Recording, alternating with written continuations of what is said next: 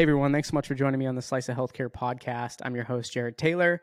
Joining me today are the two co-founders of LunaJoy. I'm really excited. One of them is in the Tampa, St. Pete area, like myself.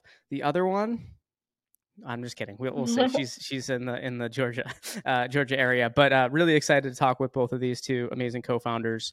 Let's kick things off. Would love to hear both of your backgrounds, intros, and then we'll dig into LunaJoy. Yeah, I'm happy to kick it off. And I love being down here in Tampa. I'm Shama Rathi. I'm a child and adolescent psychiatrist. I've been working in the digital health space since about 2015. You know, being one of 7,000 child and adolescent psychiatrists, I've always been fascinated with the use of technology to increase access to care. And to that end, I've built and operated telehealth solutions in a variety of different settings. So inpatient, outpatient, residentials, partials, most recently emergency room settings. And I think a common thread that has come through all of that I have repeatedly seen is really how divorced medical care is from behavioral health care. And in seeing how fractured that these systems are, you really start to notice how it is negatively impacting patient outcomes and how hard it is to actually receive care. And so this is what we set out to solve through technology and bringing both of these worlds kind of together. I will say that this is a personal passion, but also a very personal one. Having gone through 2 back-to-back pregnancies and going through the medical system myself, I've really noticed where the care gaps are. And this is a big driving force behind the mission for LunaJoy. Yep, and I'm Sipra, Laddha. I am one of the co-founders of LunaJoy as well. And by training, I'm a reproductive psychiatrist. So prior to starting LunaJoy, I worked in the mental health system, both in the hospital sector as well as in private practice for about 8 years. Also, like Shama, just started to see a lot of the same patterns repeat, which is mental health care is not necessarily built for women, especially around vulnerable life transitions, and that this was consistently a care gap. Also, personally, I'm the mom of 4, so I have a set of twins and 2 singletons afterwards. And for me, a big part of what we're building is based on personal experience as it met with my professional experience. So when I was chief resident, I was running around at Emory taking care of women in the perinatal mental health clinic over there, seeing that women were often waiting months and months to get into care, that they didn't really have good access to specialized resources. At the very same time, I was, very far along into this monodi high-risk twin pregnancy, where I was seeing my OB and my MFM and, all of these different specialists, realizing that while they were doing a wonderful job medically, there was no mental health safety net that was built around that pregnancy, and the same continued in the postpartum period. And so just really started to look at not just, is there mental health care available, but really how do we get these conduits between mental health and behavioral health care, and how do we make it personalized and built for women as we're needing it. How do you two know each other? How did this relationship start, this founding team? Yeah. So we've actually known each other a long time. Shama is my sister-in-law, so she's actually married to my brother. And so I met her when my brother was seriously dating her, and I was the first person in our family to meet her. He was like, "Hey, just come meet her, check her out. We've been serious. I really like this girl." And I remember when I met her, I was like, "Oh, he's dating a psychiatrist. How interesting." And it was a very interesting first meeting, but we hit it off. And, we've had a lot of the same passions and interests. And as we've been following each other's career and things like that over time, we've been talking about the solution probably for about 10 years. And so in the middle of a pandemic with, multiple children between the two of us, age 4 and under at that point, we thought, why not now? And so about 2 years ago, we kind of kicked off working together. That is super interesting. Usually I hear the stories about, spouses starting companies or siblings. You're one of I know this happens, right? But you're one of the first stories where it's like, she's dating my brother. Or she's married to my brother in this instance. I'm interested. What was you said you hit it off, but was it a thumbs up when after you first met? And did you ever expect that you would start a business? That's a great question. It was a huge thumbs up after I met her. And I remember telling my brother, like, you better not mess it up with her. I really like her. And things went very well between the two of them. I was really excited when they got engaged and married. And what was the second part of your question? Did you ever imagine, I think I already know the answer, that you would start a business together in the future? I'll let Shama answer that. We definitely did not. I will say that. I think, again, this is something that Sipra and I had been ideating about for a very long time from the beginning. We were both kind of going through residency around the same time, fellowship, all of our training we kind of did in parallel. And so we had been talking about this for so long. And we were just kind of talking around it for so long. And I think when COVID happened, we really started realizing that we were really both, two sides of the same coin. A lot of the stuff that she likes to do, I don't, and vice versa. And so we very quickly realized we actually make a really great team. And I think that's really been reflective of our journey and how we've been able to grow. I love it. So one of the cool things when I was reviewing your website and learning more about, I've obviously heard about you just being in the Tampa community as well, right? And then outside of that, but I wanted to ask you to kind of break down for us, how do we design mental care to help people shine, right? You have a tagline where you want to help people shine, but it had me thinking more, okay, so what's in your opinion, what's the best way to actually go ahead and do that? And that's why you started this business, right? This healthcare organization. But talk us through that a little bit. Yeah, and I think two big tenets that come up for us when we think about helping people shine is personalization and prevention. I think those are two models that, well, personalization is, I think, slowly entering mental health, but prevention does not exist. Oftentimes in mental health care, we're waiting until things are really bad. Things have been dysfunctioning for a really long time. Maybe your family members are seeing, maybe your friends are seeing, and things are really hitting the fan, and now you're finally getting care.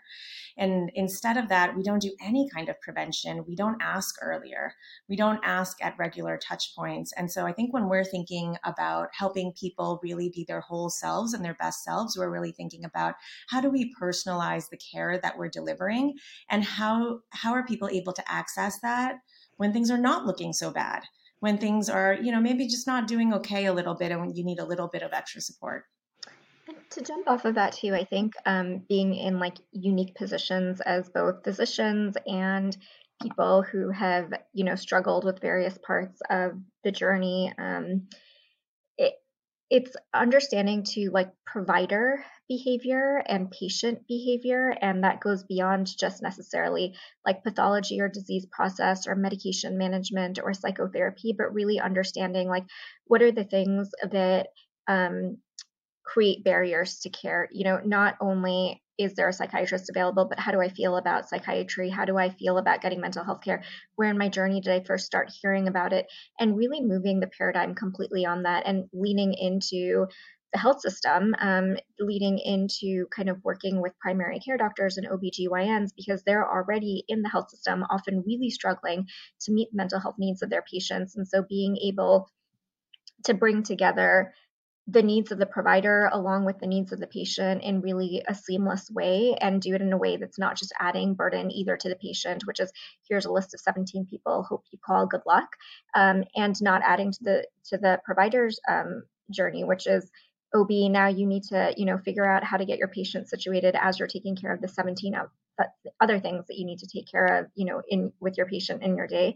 So thinking about like all of those touch points, I think really carefully and figuring out how to create a seamless solution has been a large part of the journey. And this is really how we get people to shine. So rather than building a digital health solution in the air and then looking for Facebook or for Google to fill our boat, we've been really looking at what are the organic problems that we've not only experienced with patients as moms, but that we've seen as providers. And I think it's really cool. Like we're not building, a novel new medication or, like a rocket ship that is going to solve a very like interesting, strange thing. We're taking evidence-based solutions.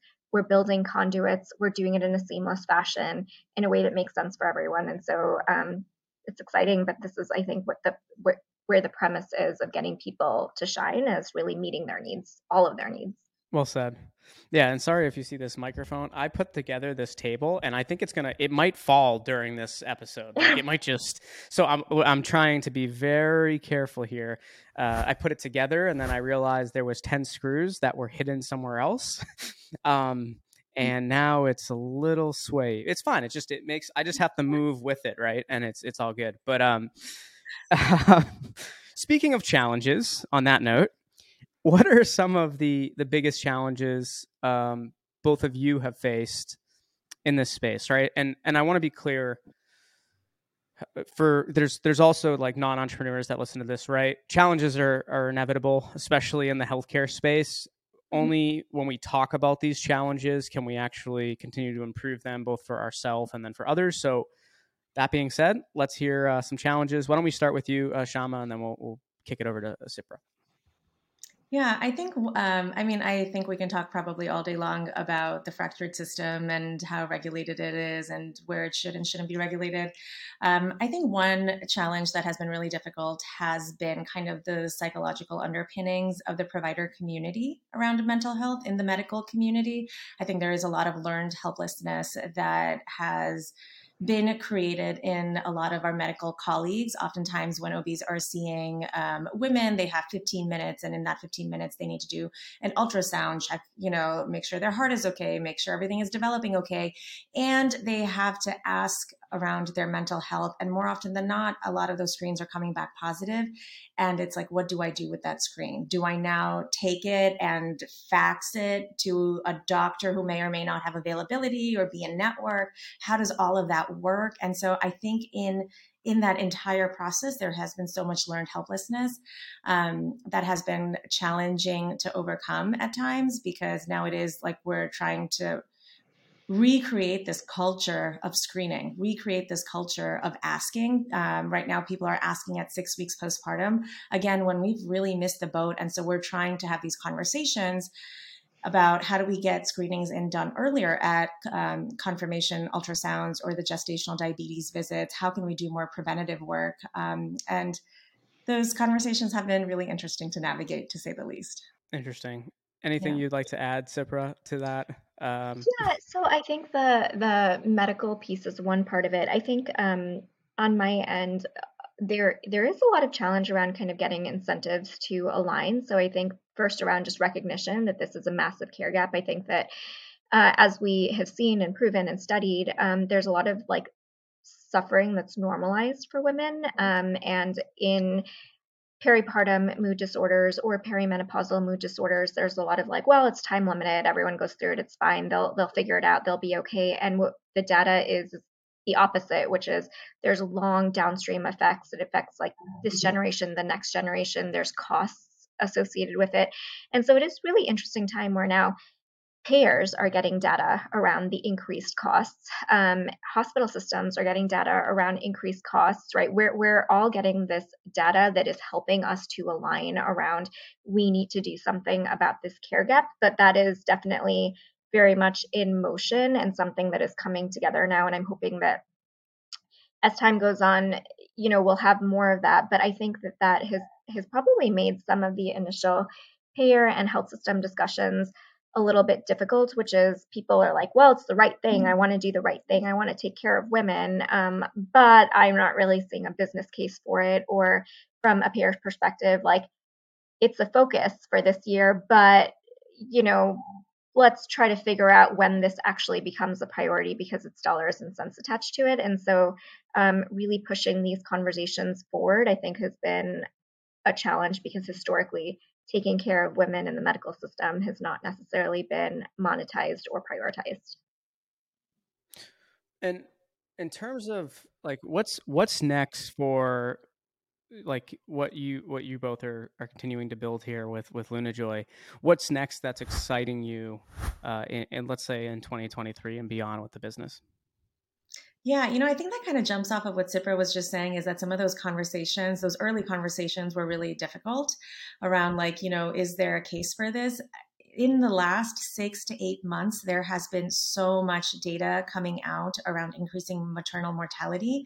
And one of the number one reasons underlying that being mental health, that we are now getting outreached by hospital systems and payers about these solutions. This has now urgently become a focus for many payers and big systems, and that has been very exciting. Some of those conversations, we're really getting to co-create those solutions with these partners, and I think that is really where impact is going to happen. I love it. Anything last notes, Sipra? No, agreed with everything she said. I think just getting really more plugged into the system. We already have a number of OB partners and expanding that to health systems and payers.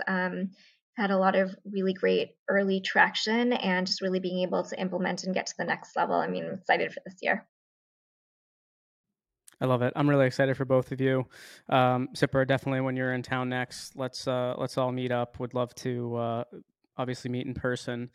And please keep us updated on everything that's happening with LunaJoy. Would love to have you come back on again, maybe get you on a panel or just do some updates for the audience about where things stand. But Yeah, really that's appreciate you both wonderful. coming on. Thanks for having us.